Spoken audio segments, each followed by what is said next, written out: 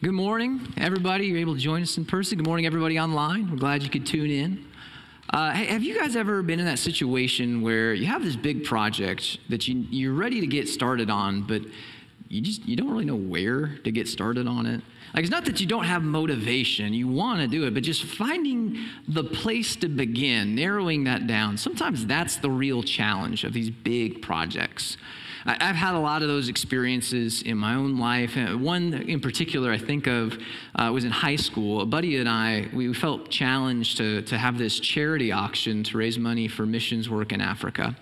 And so we thought, okay, we'll put out a call at our local church, a few other churches for donations. And it was working okay. But then a local newspaper got a hold of it and word got out. And then it started to really go okay. And we got donations, like a lot of donations. And we were using a storefront in a business complex. It was empty, and somebody said, yeah, you can use that to hold all this stuff.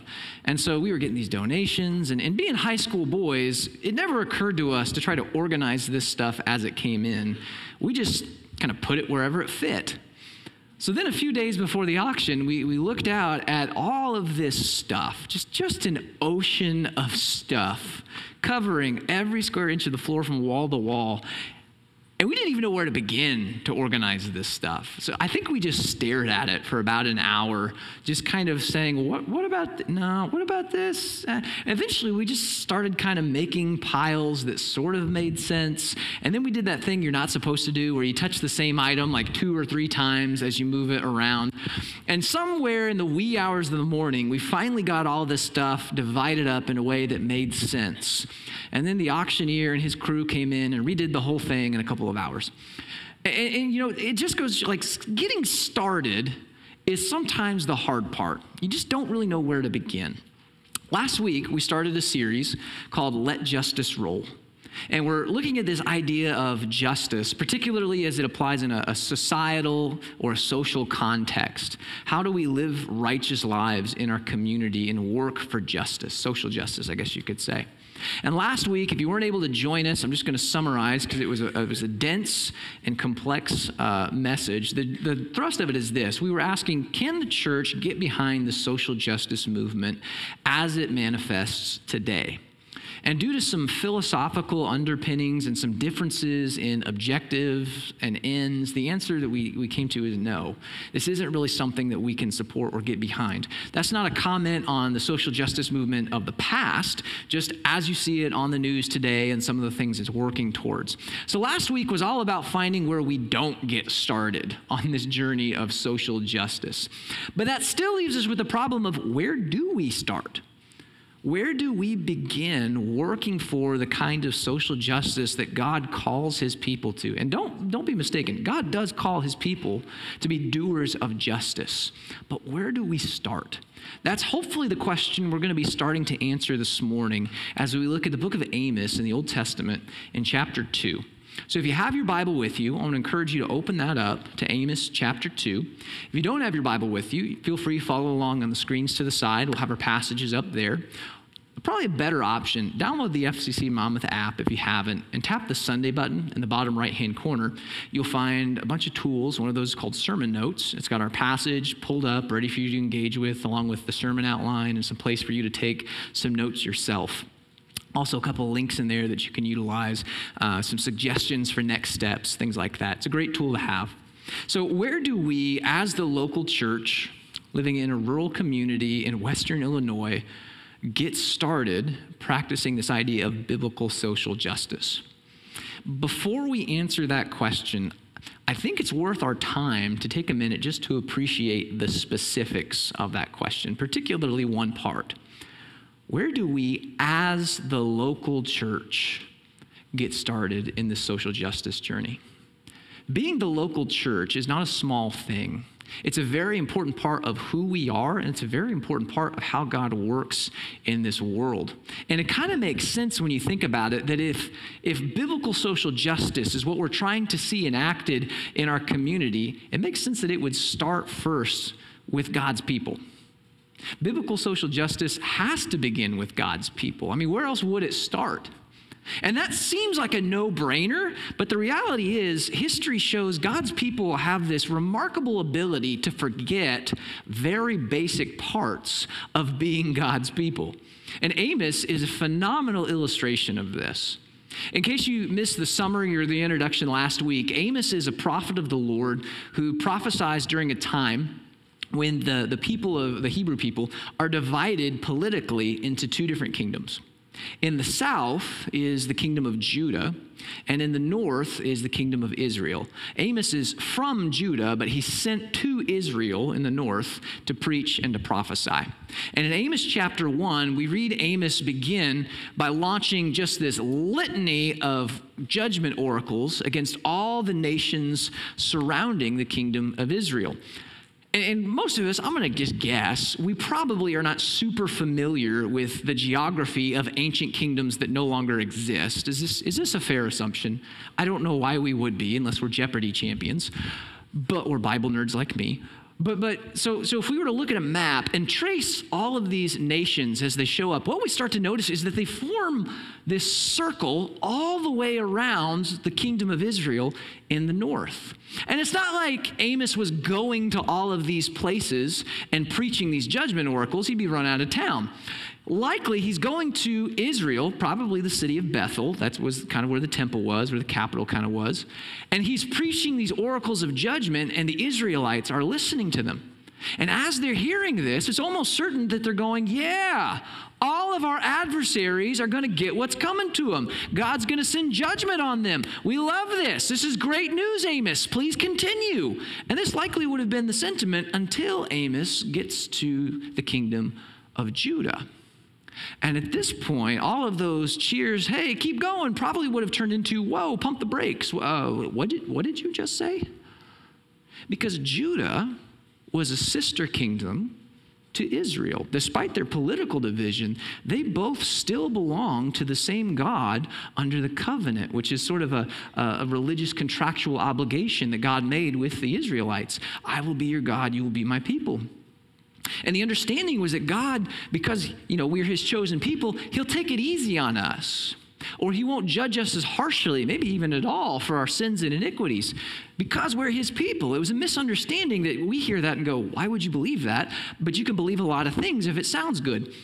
But hearing that Judah was going to be judged for their violations almost certainly made people in Israel go, wait a minute, if he's going to judge them, what does that mean for us?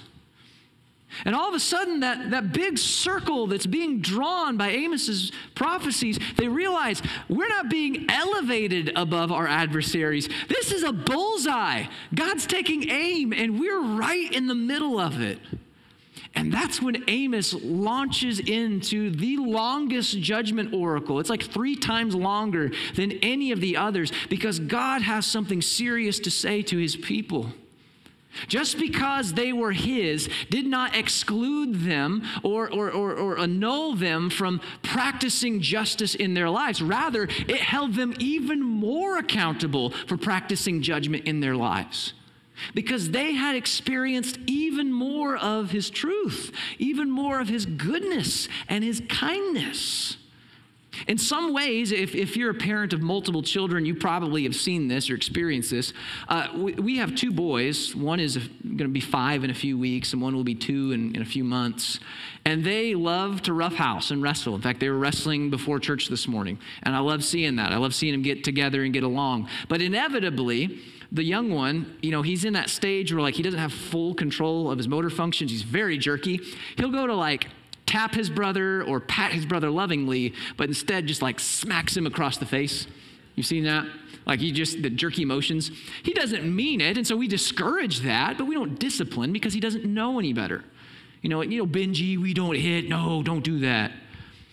But my 5-year-old takes this a very different way. Inevitably, he takes it personally, and with full intent and malice will often hit his brother back. And we handle that very differently in a more disciplinary fashion, because he does know the difference.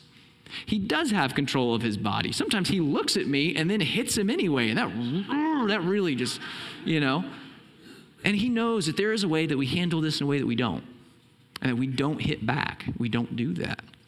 And so because he knows better, he is treated differently. That's sort of how Israel is in this situation. They know better. They know better because God has revealed to them his expectations. He has revealed to them his truth. He's also revealed to them his kindness, his mercy, and his compassion over and over again. In fact, in the middle of Amos's judgment oracle, God even recounts a lot of the ways that he has shown these people his kindness. We read about it in Amos chapter 2, verse 9.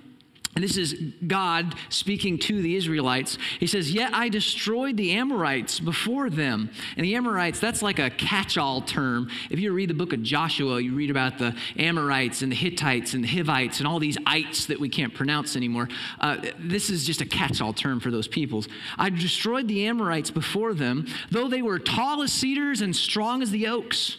I destroyed their fruit above and their roots below," which is to say, I drove them out entirely.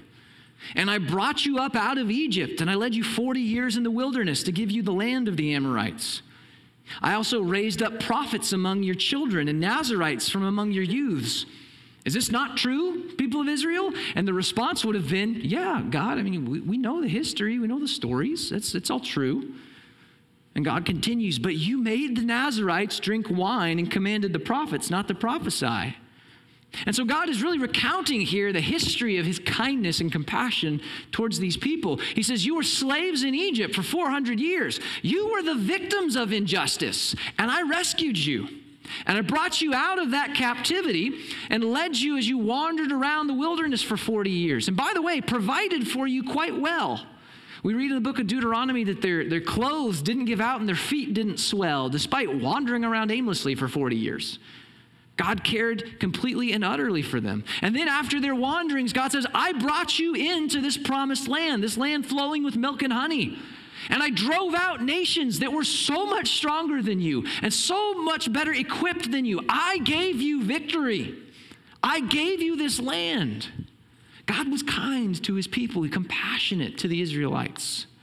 And he had intentions for them.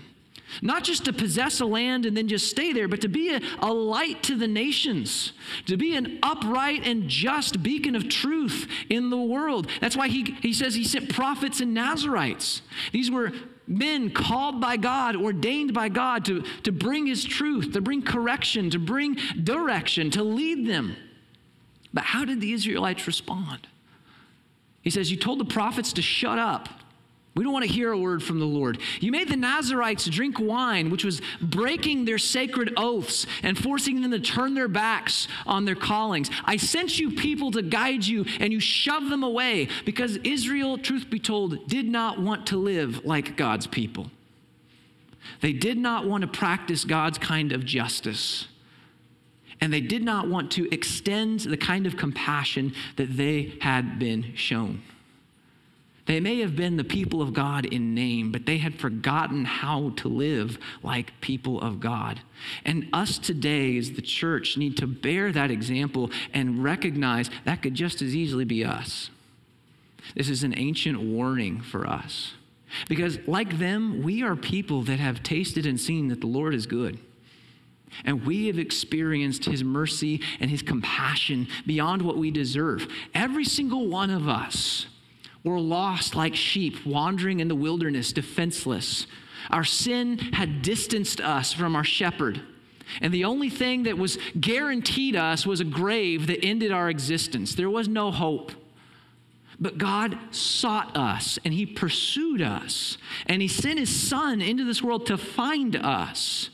And not just to rescue us and tell us everything's going to be okay, but to die for us. That our sins and our injustices could be paid for and atoned for, that we could be made new and given hope and given a life eternal with God, to be brought into the light. We were foreigners and exiles, but through the work of Jesus, God brought us into his kingdom and made us citizens, and even into his own family, and made us sons and daughters and gave us a place of belonging forever. We didn't earn that. We don't deserve that. That's compassion at its finest. We have seen and tasted that the Lord is good, and there's tremendous blessing and benefit to that, but there is also expectation. That having experienced that level of compassion, we would extend it to those around us, that we would live like the Lord's people. And that concept of compassion is a crucial concept that we have to really embed into our understanding. Because as we keep reading through Amos, what we're going to discover is that our expression of biblical social justice is rooted in our experience of God's compassion. Our expression of biblical social justice is rooted in our experience of God's compassion. We're going to unpack that as we start to dig into what Amos has to say about the Israelites. What were they actually doing that was so unjust? Let's look at Amos chapter 2, verse 6. This is the first of many charges leveled against them. This is what the Lord says, for 3 sins of Israel, even for 4, I will not relent. So once again, if you weren't here last week, that's a rhetorical advice. It gives this understanding of escalation. They have crossed a line, like their sin has overflowed beyond what God is willing to tolerate. So here's the accusation. They sell the innocent for silver and the needy for a pair of sandals. Now, we can probably guess kind of what's involved there, but to really fully appreciate the heinous act of this and the injustice, let's do a little history lesson.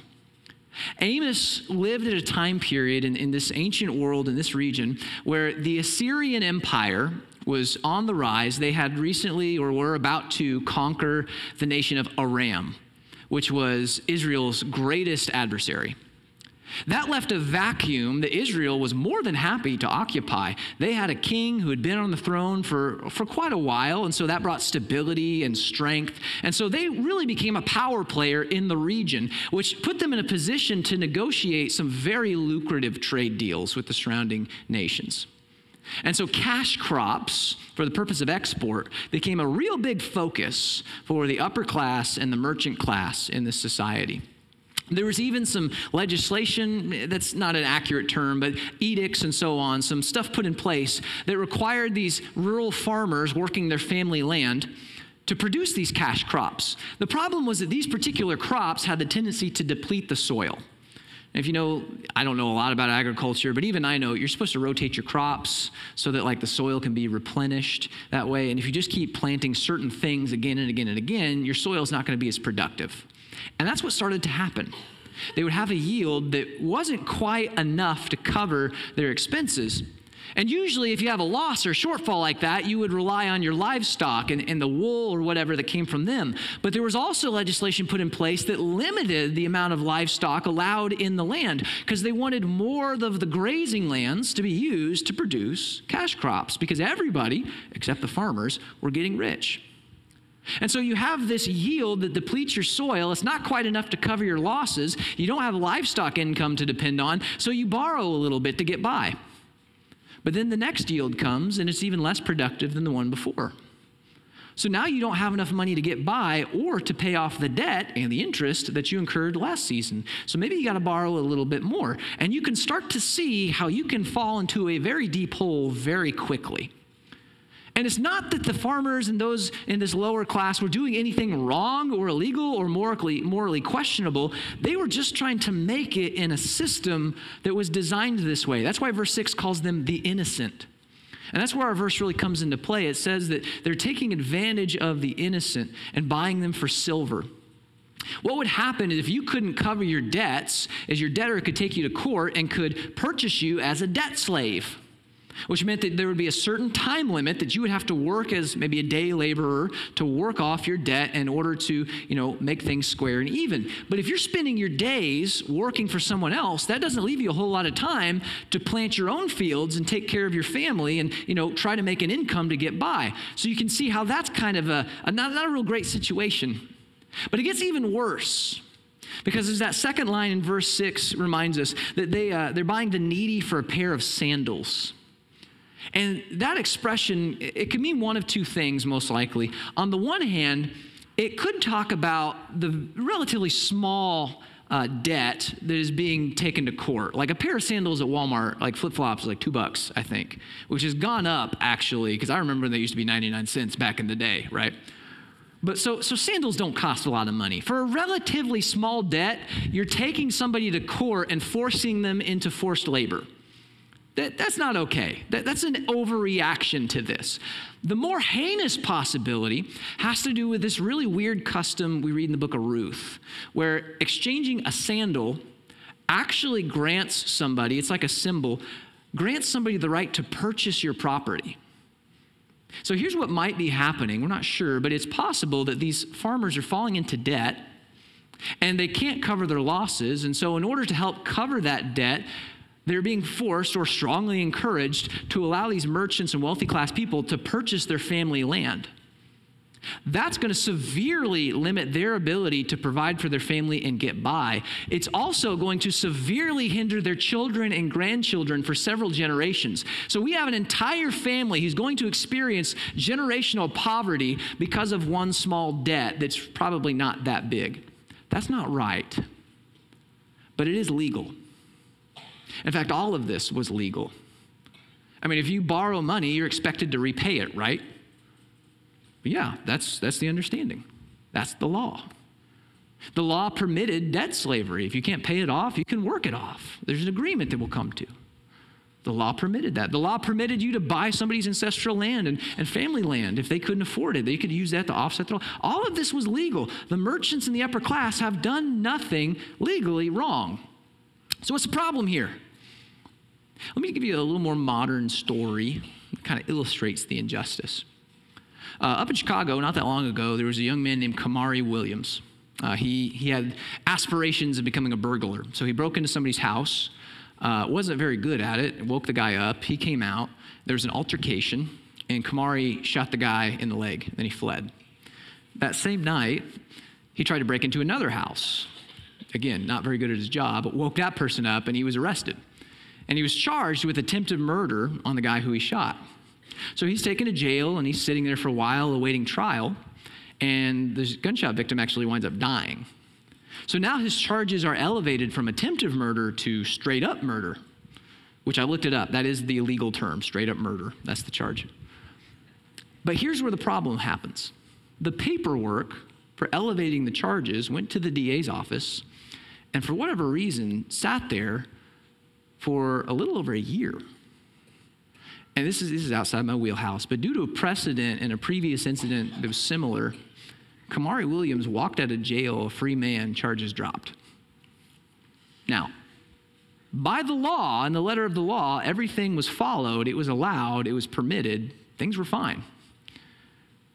But I have a feeling that for most of us in this room, hearing that, something just doesn't set well, knowing that's how things shook out. And that story illustrates a really significant point in this conversation of biblical social justice. What the law allows or permits can sometimes fall short of what God insists upon. What the law allows or permits can sometimes fall short of what God insists upon. In this context of Israel, the law permitted the merchants and the wealthy class to demand these repayments, to take on debt slaves, to purchase this property. But what God insists upon for his people who have experienced untold compassion is to recognize the human element involved and to extend compassion. Because it's not just money or property involved here. We're talking about people and people's livelihoods. We're talking about generations of people being negatively impacted and hindered because of this act. Is that just? God seems to have a problem with it, even if the law allows it and permits it. God insists that his people who have experienced compassion recognize the human element involved and extend compassion. We're not talking about criminal offenses here and just waving those away, because that's not just either. If there's a victim in a situation, to deny them justice, that's not just. We're talking about social and civil action here, interactions with people that we interact with every day. Here's kind of a small everyday example of what this can look like. I had a professor in college who had he had several children. His boys, they were well-built, stocky, stout boys. But one of his sons reached that age where like his body was well-built, stocky, and stout, like he was a man, but his brain was still 13 years old. and he didn't recognize, he's back in that toddler stage kind of, where like his body awareness just wasn't fully there. He was way stronger than he thought. He was in that weird, awkward teenage stage. And his friend was in a similar stage, and they were roughhousing, and something happened, and the friend jumped into the living room couch and broke the back off of it. He's a big boy. And so my professor comes home, and he walks into his living room, and he sees his couch kind of split in half, and he sees these two boys just like with these shocked looks on their face, and he's in this situation where he is mad because it's his couch. Couches are not cheap. It was a nice couch. And he has every right to lay into this boy. He has every right to demand repayment or to say, you're going to mow my yard until you die just to repay for this couch. Like, he has the right to do this, right? But as he thinks about it, he asks, are you okay? The boy says, I'm okay. He says, that's all that matters is fine. He says, well, what about your couch? He says, it doesn't matter as long as you're okay. And when he told this story to me, I'll never forget the way he phrased it. He said, a broken couch is not worth a broken boy. There's a human element involved here. We're laying into this young man or demanding, you got to come up with the money to buy this couch, which to a 13-year-old is maybe this insurmountable feat. That might actually do more damage to him than what that couch experienced, and that's not just. A broken couch is not worth a broken boy. A deference for compassion allows us to practice a biblical kind of social justice. So what does that look like in our lives, in real life? Again, we're not talking about criminal offense, but social and civil infractions here. There's a lot of different ways that we can show this deference for compassion. I'm going to just use kind of the material aspect of it because that's what our passage talks about. It's easiest to see there. Have you or your property been wronged? Have you experienced that kind of infraction? The law would permit and allow that you demand repayment. It might even go so far as you're allowed to bring civil suit. Who knows? But is that what's best for the people involved? Because the immediate repayment, demanding the full sum, depending on what it is, that might do a lot of damage, not just to a person, but to a family of people that are kind of hard getting by. It might put them in a hole that is really hard to crawl out of. Or, demanding that you repay fully now, that might really hinder their life at home where the stress starts to build and maybe, the kids get involved. That could be really unhealthy for a family. That could be really damaging to an individual. So is there a different way? Can we show compassion? Can we recognize the human element involved and come to some sort of understanding? I mean, maybe we do installments. We can stretch out repayment over a period of time that works for you and your situation. Do they have time or a skill that is valuable to you that they can use to repay? That's not going to put them and their family in a bad way, but could actually benefit you and repay a debt. Is there some sort of arrangement that can be worked out? Is it possible to lessen the debt? Or maybe, if you're feeling incredibly merciful, to just ignore it altogether? I'm not saying that these are all things we must do, but these are the kinds of questions that compassion would lead us to ask. Because our things and our stuff and our property, while important and valuable to us, are not nearly as important as these people that are made in God's image. One of the refrains from last week's message is that all people are important regardless of any factor. And if that's true, then we as people who have experienced compassion must extend it thusly. A deference for compassion will aid us in practicing this biblical kind of social justice. So there's one way that Israel helps us maybe find a starting point here. But there's another charge that we need to look at that can give us a little more insight. This one comes in Amos chapter 2, verse 7. So it says that they, meaning Israel, they trample on the heads of the poor as on the dust of the ground and deny justice to the oppressed. So the picture of trampling on the heads of poor people like you're walking on the ground, that paints a picture, right? That kind of gets the point across, that there is a disdain for those of low means. But if we were to look at the literal Hebrew, what we find is an even more vivid picture, almost of like shoving the poor off of the road that they're walking on, pushing them out of the way. It is an utter disdain for the poor and the debtors in this society. And as we keep reading Amos, we get a better picture of what's going on. We read in chapter 2, they deny the poor justice. But in chapter 5, it's saying that the wealthy, the rich, the upper class, they're bribing officials and they're bribing justices to make sure that the poor don't even get heard in court. And if they do, it's definitely not going to be a fair trial. The system is corrupt. In chapter 8, we read that the merchants show utter disdain for the poor by mixing in chaff with the grain and selling them low quality, inferior, like wheat and barley and stuff. And you would do this for two reasons. One, it's going to make your wheat weigh more, so you have to pay more for less stuff. And nobody's going to pick out the chaff and the wheat kernels individually. You're going to have really bad quality food that's going to hinder your livelihood. It's just mean. Why would they show such disdain for the poor in this society? The answer is really not complicated. It's because it enriched them. They benefited a great deal from showing this disdain to the poor. It protected their interests. And we need to recognize, we can say, oh, that's heinous. Who would ever do that? That same kind of apathy happens in our culture and our society today. Whether it be the poor or somebody of different political ideology or somebody of different ethnic and cultural practices, the cultural outsider, the person that sits outside of our normal cultural bubble, it's very easy for those of us in America to maybe assume things of them or pass judgments on them or look down upon them in some way because it enriches us. If the stereotypes are true, if the assumptions are true, it's way easier to not care about them and not consider them and their plight. And we can keep on living our lives the way that they are. It's very comfortable. But is it just? God would seem to say, no, it is not. We could talk about different political ideologies. We could talk about cultural and ethnic backgrounds. We're going to talk about the socioeconomic component because that's what our passage is talking about. It's easier to make the connection. Sometimes when we hear these stories or we hear the assumptions and the stereotypes of those that struggle to get by, we've all heard them before. Sometimes it sounds like, wow, they're just lazy. Or they don't want to work. Or they just want to scam the system or whatever. We've all heard them. Maybe we've said them. And sometimes stereotypes exist because someone somewhere is proving them true.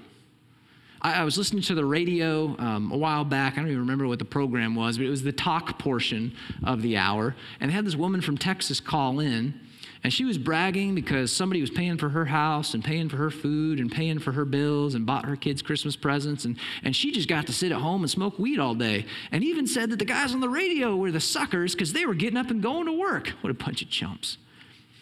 Well, obviously everybody was irate at hearing that. Sometimes the stereotype exists because somebody somewhere proves it true.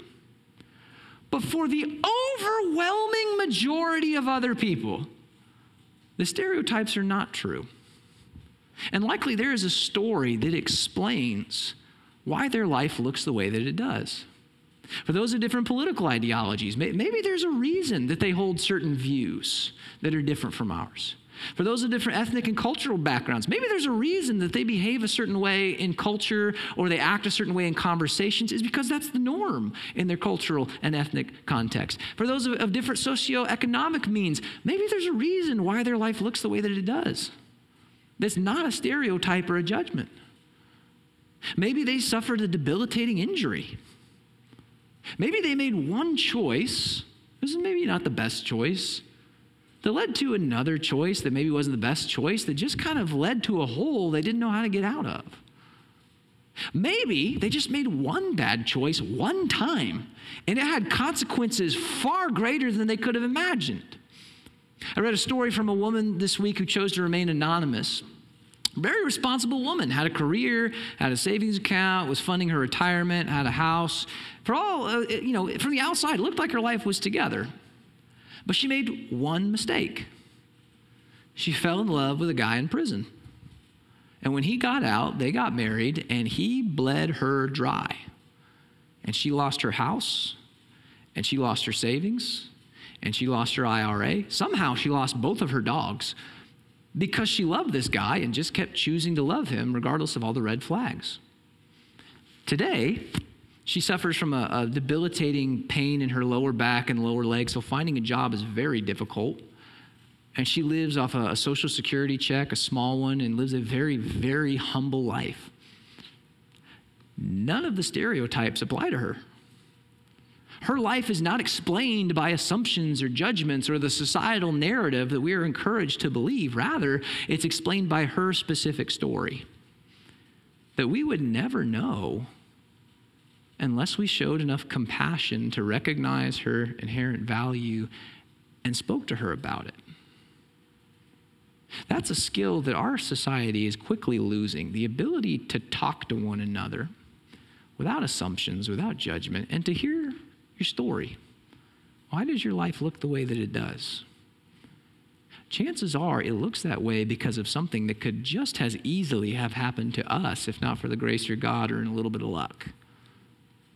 Part of having compassion and extending compassion to others is taking the time to know them, to talk to them, to hear the story of why they're in this situation, why their life looks different than yours. Recognizing God cares about this person. They matter regardless of any other quality. And having heard somebody's situation, knowing them, it becomes way more difficult to ignore them or to make assumptions and judgments of them and to carry on with our comfortable, contented lives as if they don't matter, as if we are often tempted to do. Again, as people who have experienced a great deal of compassion, it is upon us as the Lord's people to show a deference to compassion and extend that to others. This is the beginning of practicing a biblical kind of social justice. We could look at Israel's charges. There are a lot of them, and we could keep going. We don't have that kind of time this morning. The short of it is this: the people of God had forgotten how to be the people of God. They had forgotten the tremendous mercy that they had been shown, and so they weren't showing tremendous mercy in response. And there's a lesson for us as people who are asking this question: where do we start? Where do we begin practicing a biblical kind of social justice that honors the God-given value in all people and upholds a righteous relationship between the two of us? And the answer, a beginning point, is have that deference for compassion, because you as the Lord's people have received compassion. That's not going to solve all the social justice issues of our world. It's not going to end racism. It's not going to end the poverty. It's not going to end all these other problems. But if we're looking for a beginning place, a place where we as the local church can get started, can work in our homes, can work in our families, can work in our broader community in Warren County, this is a pretty good place to start. Compassion leads to just and righteous relationships between us and the people we care about and the people we interact with. So here's my challenge for all of us. Choose to show compassion this week. That's not an assumption that we don't show compassion. The challenge is to show more. Get to know somebody outside of the comfortable cultural bubble that we live in and get to know their story. Without judgment, without assumption, get to know them, and you will probably find that you start to care about them. And when you care about people, you want to treat them justly. Have this opportunity this week. If you suffer some sort of wrong or infraction, consider ways that you can show compassion and extend mercy as you have experienced mercy and compassion. Again, this doesn't mean overlooking criminal offense. This doesn't mean overlooking debt entirely necessarily. But how can we recognize the human element involved and extend mercy to people? That's the beginning of a biblical kind of social justice. And that's the place where we as the local church have to get our hands dirty and get started. Let's pray about that. Father, we thank you for your kindness and your love. You've rescued us from sin. You've rescued us from death and darkness and hopelessness, and you have been good to us. In recognition of that good and in recognition of that compassion, let us be people who respond thusly and who extend compassion and mercy and goodness to those around us. That's what it means to be the Lord's people. So let us reflect you. Let us shine for you. Let us be a just and upright church in your name, for your glory, in the praise of your goodness and who you are. And it's in the name of Jesus we pray these things. Amen. We're going to all stand. We're going to sing. We're going to praise God for his grace. Let's sing.